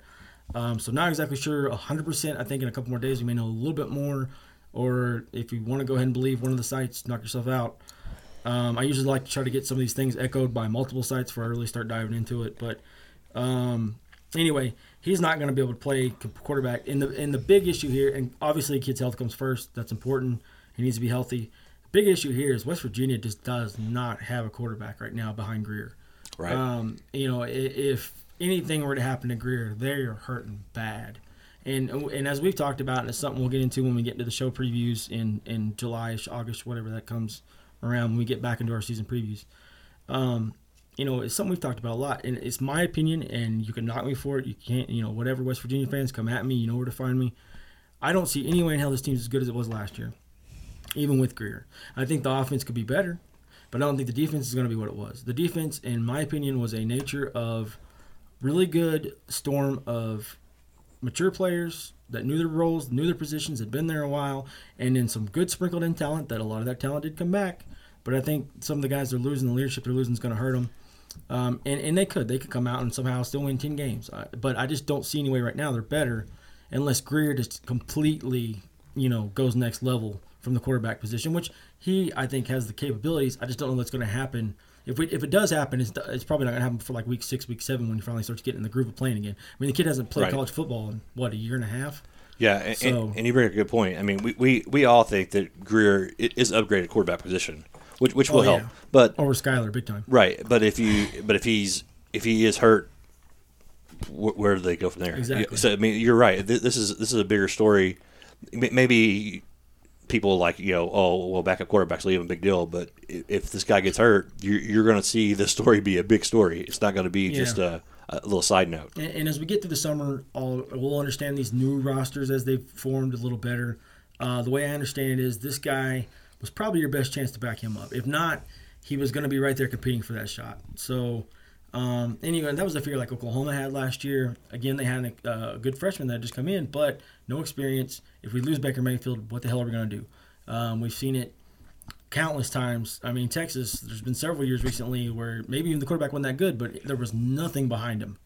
And it's just going to be hard for West Virginia to, feel safe about going into the season. I mean, I agree. All the happiness about Greer, that's great, but it's got to be a little bit in the back of your mind there. Oh, God, what are we going to do if, Greer goes down? Because Greer, I mean, if he is what I saw at Florida, he's not scared to get out and move. And that's when, these type of things tend to happen that take quarterbacks out of these positions. So, I mean, just ask Drew Bledsoe and how fast that thing can all change for you. Yeah. You go from starting quarterback to never playing again. Yeah, so working at the Piggly Wiggly. Exactly. But I I don't know. It may not, and I don't want to overharp on some things or make too much big conclusions, jump to conclusions. It may not ever matter. Your career may play every snap of the season, but there's some things we're going to put in the back of your mind. The Kansas recruiting, pay attention to them. This situation, West Virginia quarterback, Texas Tech made some news today with some of their stuff that we'll get to in a second, real quickly. Did you have anything else? Is that all in that one player? Yeah, as far as what's going on with Iowa State right now. Okay, I want to make sure you didn't have anything else to add on your stuff there. Oklahoma State hasn't really had a huge recent recruiting spell or anything like that. They did fall out of favor with one of the nation's top players. And I say top, he's one of the ESPN 300 players. I mean, he wasn't like top 5, but he was one of the upper players. So, but and again, since we're on the subject of recruiting, one thing I do want to commend Oklahoma State for, and we went through this with Oklahoma. I think Texas under Herman's going to bring it to a whole nother stupidity level. But these schools in the Big 12 are starting to get more modern in the recruiting. They're starting to catch up and close the gap on the ACC and the SEC. Mostly the SEC. Because they got staffs of like 16 people that monitor Twitter accounts for the head coaches. It's insane. Which could come if people like Boren and forgive me for not knowing any of their presidents' names off the top of my head. What's the one in OSU? Hargis. Hargis. Any of those guys would, there's a chance if they would want to contribute some more money, you could create some of those positions. But it's just apparently hasn't been there. So, again, that could be a plus from this more money we talked about earlier in the show. But I do want to commend OSU. I don't think they're quite hitting their stride as fast as Oklahoma did. But as far as quickly how it turned it around from being way behind, 5 years behind recruiting to like maybe a year behind. But I'm really starting to see some signs that they're starting to get it. Right. With the way they're messaging kids, the way they're talking to kids. You could tell when they first started dabbling in some of that a little bit, the more modern social media style, they really didn't know what they were doing, and that's part of it. You're going to figure it out. You're going to figure out what's worked with kids and what's not. Well, it's one of those things where you have to bring in someone who knows what the hell they're talking about. I mean, it's like lingo and stuff. There's different ways to do these things. Mm-hmm. Well, if you're not used to doing that thing, you walk into it and you're trying to communicate with this 18-year-old kid. It's tough. But you have to get the right type of guys that know how to do that. And it's a process. It's not something that you just do it overnight. Exactly. And going back to those staffs like the SEC has, and even Clemson, I remember hearing one day, and don't hold me to this number, but I know it's pretty close. That Dabo Swinney has a staff of roughly 12 to 14 guys that basically handle the social media for him, from their viewpoint of the staff and all that, and they constantly are talking to people, especially now with the new recruiting rules. So, that's something that the schools around here doesn't really have. And you're talking a staff of 12 or 14, probably 21 to 25-year-olds, if I'm guessing. Right. They're not going to be older because they haven't earned any time in the coaching booth or anything like that yet. And then some of them are strictly social media, period. They have no future in coaching, don't want a future in coaching. It's all about recruiting, coaching actually on the sideline. It's all about recruiting, getting players, all that. That's where they're at. That's what they're going to do. And we're not there yet with some of these schools, but we're getting there. And, again, that's where I think Texas is just going to, with Tom Herman. I think that's where you're really going to see, I think. And not that they've been bad at it. They've been one of the leaders. Oklahoma had to catch up. They were way behind, say, 3 years ago. Texas has kind of done a decent job keeping up with the times. Charlie Strong did a good job there. But you're already starting to see with some of the social media hits and some of the things like that, they're starting to get modern recruiting. And I'm telling you, the Big 12 recruiting we know hasn't been great. In fact, I would say it's fair to say we've been out-recruited by all other major conferences over the last, 5 years. I don't think that's crazy to say. But, part of that can be made up with better strategy, better planning, better, approaches by some of these staffs as they've got in. And I know what really hit it off for Oklahoma was getting a lot of these younger coaches in. Now, they did open up a couple other positions. Spurrier's son came over to the staff, things like that. But these younger coaches who, people don't realize Lincoln Riley, for as successful as he is, he's a year older than me. He's not that old. I have no business running Oklahoma's offense or anybody else right now. So it's amazing that he's doing that. The man's, I just turned 32. I think he's 33 or 32, somewhere in that ballpark. So he's young. He can still relate to these kids. So that's when you really start to see it with Oklahoma. These younger staff, they got really older staff. Texas, look at Texas. It's a bunch of, 30 to 40-year-old guys probably as far as their main consistent core coach. Well, their defensive coordinator is a little older, but the main guys. So that's where you're going to start seeing some of this. And I do think personally that is where you'll start to see some of the recruiting gap getting made up in the Big 12. I'm not saying it's going to completely decide this thing. We may not ever overtake these other conferences anytime soon, but I do think that will help to some degree. Yeah, you have to change with time. Yeah. That's the way it is. And just to those of you who aren't recruiting junkies, I apologize, but if you haven't figured out by now, recruiting is the lifeblood of the sport. So if you can't recruit players, you're not going to do anything. That's pretty much what it amounts to. Today, I think it was today, we're about done here. We'll wrap up here pretty quick, but I just want to try to hit on as many topics as quickly as we could. And I know it probably seemed kind of scattered out. It was just we wanted to get you guys all the news and notes of the last week or so that we thought were important. Make sure everybody's on touch base with everything. Since we tend to, and I know we've done it several times, even off the air before the show ever existed, pick on the Baylor Bears for their schedule and who they haven't played or won't play or will play or whatever. They did an analysis breakdown of their schedule today, and I just thought I would mention that. Other than Liberty, I can't really fault too much that's going on here. UT San Antonio's not bad. Duke's pretty good. I mean, Duke's been good the last few years. They had a down year last year, but they've been pretty good the last few years. Their home games, they get Oklahoma. They get Oklahoma and Waco. They get West Virginia. Am I reading that right? Those are all their home games. Check this out. This is Baylor's home schedule. This is going to make you feel good if you're Rule in your first year. They get Oklahoma in Waco. They get West Virginia in Waco. They get Texas in Waco. They get Tech in Waco, and they get Iowa State in Waco. Yeah, so that's pretty good. You can't really ask for a whole lot better than that. No, but it's going to suck next year. Yeah, I mean, next year you're going to probably take some lumps. But now they do have to go to Oklahoma State where – am I thinking of the right team? Baylor's just been horrid in Oklahoma State, haven't they? Absolutely. Like done nothing. Even whenever they've been probably the best better team. They've got beat there. Other it's a than tough place. What was it 2 years ago where they took basically a wide receiver at quarterback and were bombing y'all to death. But other than that, they've been basically horrible in Stillwater if memory serves. But then they go to Lawrence, and then they wrap it up there at the end of the year with the Methodist Baptist Showdown or whatever the many names for that rivalry with TCU, which has been really fun to watch. I think a pretty manageable schedule. I mean, this was brought up today, so I thought we'd explore it a little bit.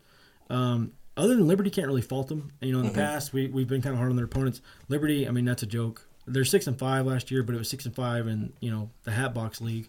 Well, it's one of those things too. It takes time, though. I mean, Rule just took over. It's not like he can make the schedule for this year. Like, exactly. No. It's going to take. They're playing games out that are 6 years from now, so it's hard to. Whatever's on the schedule is what he's got. I mean, they can't change really any of it right now. So, I mean, we'll see what happens if he starts trying to. If he does like Art Briles was doing and picking those types of teams, or if he decides he wants to go out and challenge his team a little bit in the non-conference, we'll just have to see what happens. Well, they have, and I wish I had it pulled. I didn't think about it. They have scheduled some games in the future. I want to say it's like Oregon or there's somebody pretty solid. They've gone out and scheduled. Forgive me for not having it in front of me. I think it's like 20. I guess now it's not that far out. It's really 2017. I guess it's like 2019ish probably, if I was guessing. And I can't remember exactly, but I want to say this Liberty game was a makeup game for somebody they lost on the schedule too. Because this Liberty game, I don't remember being scheduled more than like 2 years ago. Right. So I think this was one of them. Like the year, there's been some years that like the Oklahoma, Texas, Oklahoma States have had to play a FCS type team. A lot of times that's a situation of somebody pulled out. We needed a fill team, and that's what happened. And that could be what happened with Liberty. When it went down, I wasn't really worried about a Big 12 podcast, so I didn't really keep up with it. But. Well, and it's one of those things too where like whenever you're kind of a lower team, we'll put you on the schedule, but all of a sudden you start getting better and like maybe we don't want to play them now. So then that's where Baylor gets hung out to dry, so they have to go get a Liberty or someone like that to fill the position. So and that's where, and not to be a homer, but that's where you got to respect somebody like Bob Stoops. He saw what he was getting into with Houston last year. You saw it coming with the year they had. He could have slid out of that game. I mean, he could have found ways out of certain situations, other games. We've had some coaches, and I mean, Mac Brown wasn't really scared to play anybody either when he was at Texas forever. So, you have to respect and really appreciate when you have a coach like that or an athletic director who also gets involved in that whole situation, especially if you've got a good relationship going. I can't really speak for that at Oklahoma State at the moment. And with this playoff system, way it's set up now, it gives you a little more opportunity to go out and play like in Ohio State or someone like that, a Tennessee or whoever. Because even if you lose that game, say week 2 or 3 of the season, you still have enough season where you can get back into the thing, and then you before you still make a playoff. You know what I mean? But before, one loss and you're like, oh crap, we're screwed. Well, now it's kind of a different scenario. So I'm hoping maybe going forward you'll start seeing more and more of those teams start playing each other, because it does make it better for college football, and it doesn't hurt you as bad on the back end of things. I mean, just look at this year. I mean, the Big 12, that was one other story I didn't think we were going to – I mean, we really don't have time to get to, but I'll touch on it real quickly. They broke down, like, the Big 12's toughest games of the season. And when you're looking at, like, that's the fun thing is the Texas USC, the Oklahoma Ohio States. Those kind of matchups are fun to be a part of as a conference. But here's the thing. We've got to start winning them. Yeah, you're right. That's true. It might sound crazy, but I firmly believe we will walk away with one of those. I don't 100% sure which one it's going to be. USC, I think, is being a little bit overhyped what they are based on quarterback play, because the quarterback's really good. I'm not taking anything away from him. Really good player. Sam Darnold's his name. But I'm not convinced they've built up the rest of that squad to be what some of these people are just assuming USC is going to do to Texas. And believe me, if you are a Texas fan and you live in a bubble, there are some people picking USC to absolutely trash you if you're not aware. I'm not going to quite say what Alabama did to USC last year, but in those, similar circumstances. And I don't personally buy USC as that yet. Sam Darnold's a spectacular quarterback, and he's going to be a high draft pick at one day. Probably number 1. Yeah, and he's a good pick, good possibility. And again, quarterback play goes a long way. You win with a good quarterback. I mean, look at Texas can answer that better than anybody. But, I firmly believe there's a shot we walk away with one of them. Oklahoma could catch – Ohio State lost some key players. Oklahoma could catch them. The Oklahoma team that's going to come to Norman or come to Columbus already in roster is more talented than the one. Now, again, you lost Pirine, you lost Mixon. There's some key losses. But as a whole, the roster is more talented. So it'll be interesting to see what happens there. Ohio State lost some players. So we'll figure that out. But, those are the two big key ones. Mm-hmm. If the Big 12 is ever going to change some opinions, we've got to start winning these things. And I don't really give a shit about the bowl games. People are like, oh, we got to win the bowl games. We got to win the – I mean, people – because here's what's going to happen. You win a bowl game, the other fan base says, oh, who cares if it's a bowl game? Unless it's, like for all the marbles. Who cares if it was a bowl game? Nobody cares if we lose the Sugar Bowl. But it means something to you as a program, as a springboard if you win it. But Kirk Herbstreit's of the world, those people will tell you, do not take what you read. I mean, Alabama, Oklahoma, perfect example. Do not take what you get from a bowl game to assume that's what either one of these teams are going to be the following year. Right. So we need to, I think, when things are on the line, non-conference matchups, I think that's where we really need to be doing more damage than the bowl games by themselves. Some people may have varying opinions of that, but that's just where I stand on it. Yeah, I mean, I agree with that. I mean, the bowl games are a completely different animal. I mean, there's so many. There's so many variables. You don't get into the regular year. It's a totally different thing. Now, is it great to go out and win those and show that your teams are playing good? Yeah. Absolutely. But do I think that is like the end all be all of how good your conference is? Not even close. Yeah, exactly. Basically, what I'm getting at is we could do really well in the bowl season next year, but if we lose those two, I don't really think opinion is going to change at all. No. No, it won't. So, but I know that's not really anything profound, but at the same time, it has to be said, and it has to be a focal point on we've got to start winning these big matchups. Got to. Absolutely. And I think if we come away with one of the two, we would be okay in those two, because those are two really big ones. Well, and that's your two flagship programs. Programs. I mean, So if they were to both lose that game, those two games, you're automatically, from a national point of view, you automatically like, oh, well, that's their two big dogs, and they just got beat. So that's be the first thing said nationally. Well, I mean, I'll give you a perfect example. Oklahoma gets housed by Houston, or not housed, but they get beat by Houston. Gets housed by Ohio State. Texas beats Notre Dame. Ranked matchup. Sunday. It's a Sunday, only game on that day. It's Labor Day weekend when they do that full weekend every year. For the next 3 weeks, people were ecstatic. They were selling that win. Texas is back, yada, yada, yada. It made the Big 12 as a whole look a little tougher because they've got a team like Texas. Then by the time we got to the end of the year and we realized Notre Dame really wasn't – I mean, again, I think the Notre Dame team they played at the beginning of the year was better than the one at the end of the year, but as a whole, the team probably wasn't what we thought them to be. Right. It took all the wind out of the sails of – I mean, everybody at that point was like, so what? Texas beat Notre Dame. Right. And so, I mean, I think there's a lot of conjecture and things that can be based on how these outcomes happen in these games. Fair or not. I mean, it's really not fair in a way when you see how much better these teams get from September to November to base a whole lot on a game that took place September 2nd. But that's just how it works. Right. It is, and especially when it's your two flagship teams. You know, that's the thing. Mm-hmm. If they were to both pull out wins, it would just springboard the conference. And the same thing if they both were to say go out and get drummed, all of a sudden all the talk nationally is going to be It's going to be like last year all over again. so negative. It's going to be And neither one of those is probably the right thing to do. But that's just the way. That's the nature of the beast. Especially when you're talking about a game like college football that's so large and you can't have everybody play everybody. You've got to base it off, well, this team beat, and really it's the transitive property to some degree, and you're not really supposed to do that. But this team beat this team, which beat this team, which makes them this good, which is, and that's really all you got. And really, opinion means a lot. I mean, it really does. The national opinions from these famous people that judge college football and everything, it means a lot. It goes a long way. Well, yeah, I mean, it's kind of like saying Oklahoma State beat Pittsburgh, Pittsburgh beat Clemson, so Oklahoma State's better than Clemson. That's foolishness. Obviously, they're not. But I mean, yeah, exactly. It's so. But you're right. With that many teams, you can't. You got to figure out some way to try to quantify it. But that's hard to do. Yeah. And so you're right. These two games, I mean.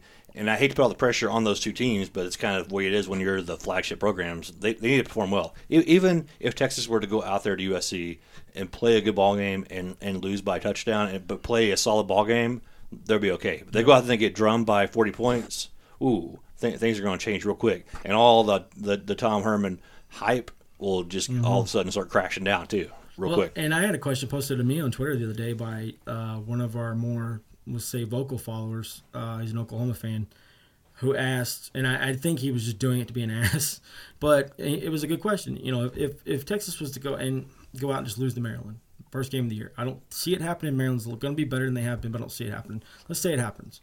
What does that do to this recruiting class that they've just built up? Because you're then fighting how much is Tom Herman's collateral worth versus, oh, God, here we go again. Right. We're going to be doing this all over again. We had all this hype, all this stuff, everything else was clicking into place. Is Tom Herman's collateral, or whatever you want to call it, enough to take a ding like that? If it's USC, now here's the thing. If they get trounced, it's going to hurt them. Right. If they can lose to USC close, maybe not such a big deal. Well, they can work the opposite like it did last year, too. Say they go out and beat Maryland pretty handily, and they go to USC and win that ball game. It's going to be the same thing as like last year when they beat Notre Dame. Oh, all of a sudden it gets pumped up even higher than what it probably should be. So I mean, it's like it's really tricky. You can't really. That's why I've always said there shouldn't be a damn poll put out until like October 1st, like nothing, because you don't actually know where any of these teams actually are until they play a few games, and then you can start judging talent a little bit. And I'll even go a step further. I love the preseason polls. As somebody, I don't know how many of you guys can relate to this. I know from talking to a lot of the people that follow us on. There's a lot of people roughly in our age bracket, and our age bracket's between me and you, 32 to 36-ish. Yeah. So we have several followers roughly in that age. I can remember vividly, in 12, 13 years old, this time of year, going into the drugstores and in a Walmart and looking for the magazines to come out and the preseason polls. Right. And I still do that to this day. Cullen, Brady, they've gone completely digital. They want their magazines in their phone. I don't want that. I want a magazine I can put in my hand, look at, read through. You saw the one I got last year. I marked everything for the show because we had nothing to really start with at that point for material other than some books that I collected. And, I think I don't want to lose that and get rid of the polls entirely. I think there's a lot that can be said for preseason polls and what that does and just the excitement of the game and, your team's 1 and we're 5. We beat you, that whole thing. But what I would like to see them do is have the poll and then on your October 1st or whatever, completely throw it out the window, start from scratch like they would maybe the playoff or whatever. And, these are your new top 25 teams in this order. But you are right. I mean, because it's fun for the fans to call and talk to radio shows about it. It's fun to fans to argue about it. And we're people are looking past us, because we're number 20 or whatever. We're really better than that. Or hey, look at that, we're number 1. You're right. It's great conversation, but I mean, when it comes down to the actual, how much does it actually matter? To me, it's 0. Mm-hmm, yeah. But I mean, but at the same time, if you could get that high ranking and you can ride that, you're going to the playoff. Mm-hmm. So I mean, it's kind of one of those things where it can work for you or against you. But But you're right. The initial the very first poll is basically for people like just to talk about and discuss. It gives us a starting point too, right? And it may not necessarily be. Obviously, it's not ever their accurate, most right starting point. But there's a lot of times people get this stuff right too. I mean, the first ever Final Fours we did were all atrocious. I think we each had like one team that made the playoff last year. Yeah, thank you, Iowa. Hope you. Iowa State's gonna kick your ass this year. It's on. I forgot about your Iowa pick. Yeah, that was pretty ugly by like week 4. Yeah, they're an embarrassment. But I mean, I think half of us had LSU and they lost to Wisconsin right out the gate. Yeah. So, and again, that all gets into a whole other conversation of that's why you challenge yourself in your schedule. You work your way back in. You look at Oklahoma like in 15, they lose to Texas, a Texas team they had no business losing to, and then boom, they find their way through the next 5-6 weeks, run roughshod over the entire league, and they're in the playoff. There's things like that where you can do that if you're the right program. You've got that little bit. I hate to admit it, but you've got a little bit of that history behind you, and that sex appeal that a power blue blood has. Absolutely. And then you add into the fact they beat some ranked teams along the way, and then they won their league, and everything was fine. So it's going to be easier for them to do that than say Iowa State, obviously, which I know is a terrible example, but yeah, you're right. I mean, it's like that with everything. And the only thing I disagree with the poll that I always have a problem with, you can pretty much tell which teams are going to be in there before it even starts, regardless of what they are. Like Tennessee's going to be in there. I mean, all your blue bloods are going to be listed in there, regardless of how atrocious they look the year before, or how you really feel about them. They're going to be in there. That's my only negative thing about it. A great example of that too is, and again, Texas fans don't take this the wrong way. I'm just trying to be transparent. I can remember us having conversations in 2012, 2011, where we're in the area. We can tell Texas is awful. They're not what they have been. They're not getting the players. They're definitely not getting the quarterback players. Et cetera, et cetera. Mac Brown's on his last run, and the freaking ESPNs of the world are top 15 team in the country, right at the beginning, and we're like, what are you doing? But it's Texas. It's going to be done that way sometimes. And obviously you couldn't – obviously people thought you were going to be like a 3-9 team that wouldn't apply. A lot of people thought Texas would be a little more competitive. But a lot of us here in the area, in the know, could tell this team was not what these people were trying to make them out to be, and we were basically laughing at the fact that they were even ranked.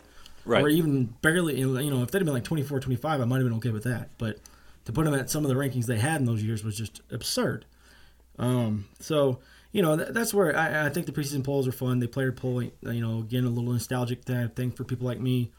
And again, it's a good starting off point, tipping off point with some of these matchups. Because, again, Oklahoma, Ohio State, for example, let's say they're ranked, Oklahoma will probably ranked roughly 6th going into the year. Ohio State's probably going to be ranked a little bit higher, probably 4-3, somewhere in that ballpark roughly. You take a situation like that, Oklahoma, Ohio State, that's all the bells and whistles, that's tons of college football, that's Heisman trophies, that's national titles, the whole thing. Historic places to play, the whole 9 yards. But how much better is that game when it's 2 versus 6? Right. Than 35 versus 47. You're right. Well, and here's another thing. If Texas wins against Maryland, they're going to be in top 25 the next week because they're going to want a top 25 matchup. Mm-hmm. I mean, I hate to say this, but this is the way it works.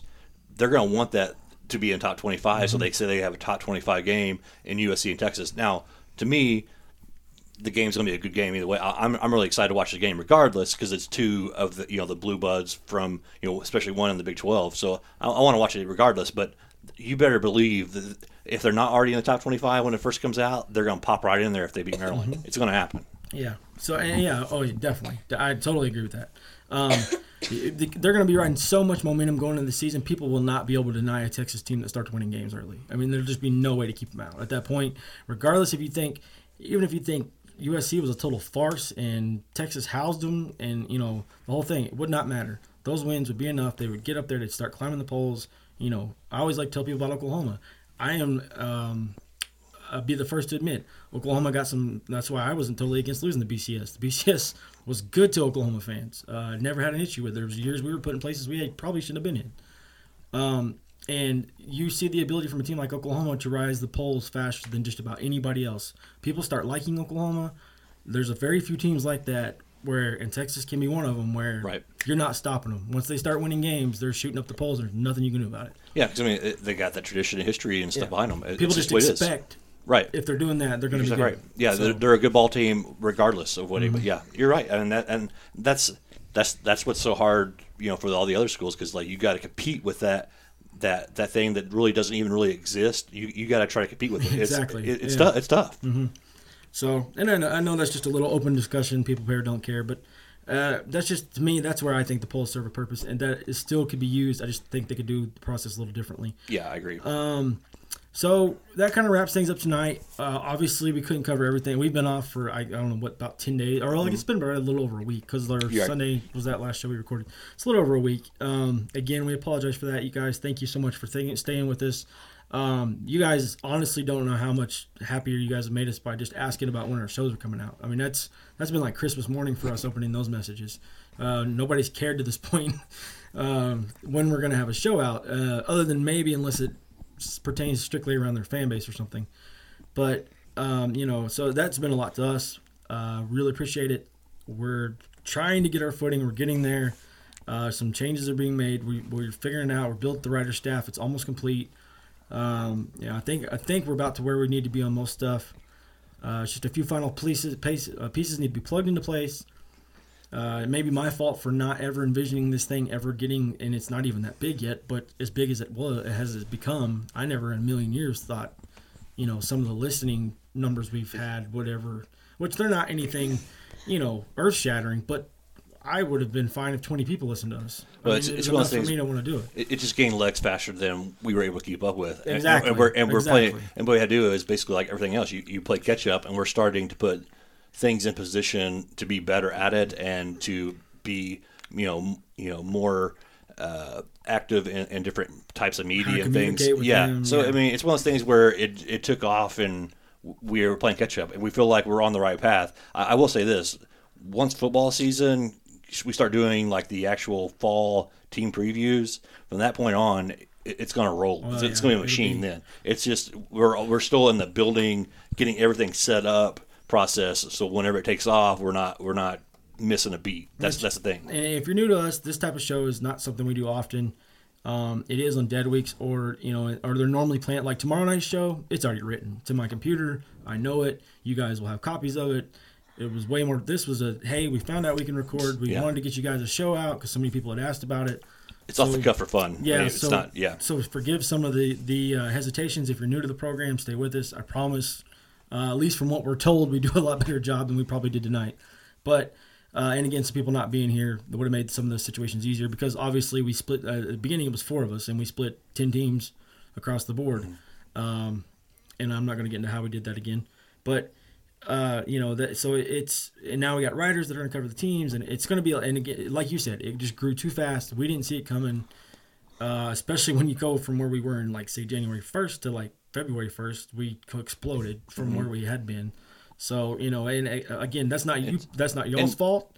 Maybe you should have to deal with it, but that's just the way it was. And one thing is, like, we're 4 guys trying to do all this. We don't have any staff. We don't have sponsors or anything. Everything that we do is us doing it, and so it became just like so big and vast. Impossible. With trying to get together a website, do the Twitter, do all the show, writing, finding guests, and all these things. All this stuff happened so fast and exploded that it was kind of overwhelming. We were running ourselves really thin. Yeah, and so we had to figure out ways to change that. Which is why the vacation happened for about a month. I felt like everybody was getting burned out. And, and again, we're not telling you this for you to pity us. It's not. I'm just trying to convey to you and the new fans why we've had some of the struggles we've had recently, because I know if I was looking at it from the other end of the spectrum, it would look like, oh, these guys keep having these stumbles or whatever. And I promise you, it's just us basically learning this game and how to do it, but still be fans. I don't ever want to leave the side of this show was built around the idea of the Big 12 does not get enough coverage from the modern version of the Big 12, and we're fans. I feel like somewhat educated versus some uneducated ones out there. Enough that we could at least do a decent job with it. It just that I don't think we ever envisioned the monster that it would grow to be, and we damn sure didn't see it coming when it hit. Not this fast. No. So and again, I'm totally 100% honest, transparency. I don't want the pity. That's not what this is about. It's just information, letting you guys understand what's going on with us. It's starting tomorrow. Barring some other freak active nature that I don't know about coming along the way, our show tomorrow night will be back with Kansas State. Tyler Dreiling. I can't remember how you say his name now. He told me that night when we did that show. It's either Dreiling or Dreiling. Sorry, Tyler, if you hear this. From Power Cat Game Day. He does some radio shows in Kansas. Pretty, I don't know. Seems like a pretty well-connected dude. If you want to know some information about Kansas State, listen to that show And because if he knows his stuff. And if you just enjoy intelligent commentating on football, even if you're not a Kansas State fan, I highly suggest you listen to Tyler. Easily one of the 2 or 3 best favorite interviews we've ever had. Smart guy. Very smart. I don't know, not against any of the other people we have. There's probably people that are pretty similar, but I don't know anybody that knows more than this guy does as far as any of the other shows we have about their team. But there's definitely some guys equal, like Kevin, huge into the Baylor program, knows all that well. And Jeff. Jeff was great with TCU. Jeff was great with TCU, yes. We're still finding our footing with some others. Some we've had we decided not to bring back. Some we're working on finding new ones. So, again, and this is all in the fact that we love doing this and we want to get you guys the best product as possible. So that's what all this is about. So, again, we appreciate you hanging in there with us.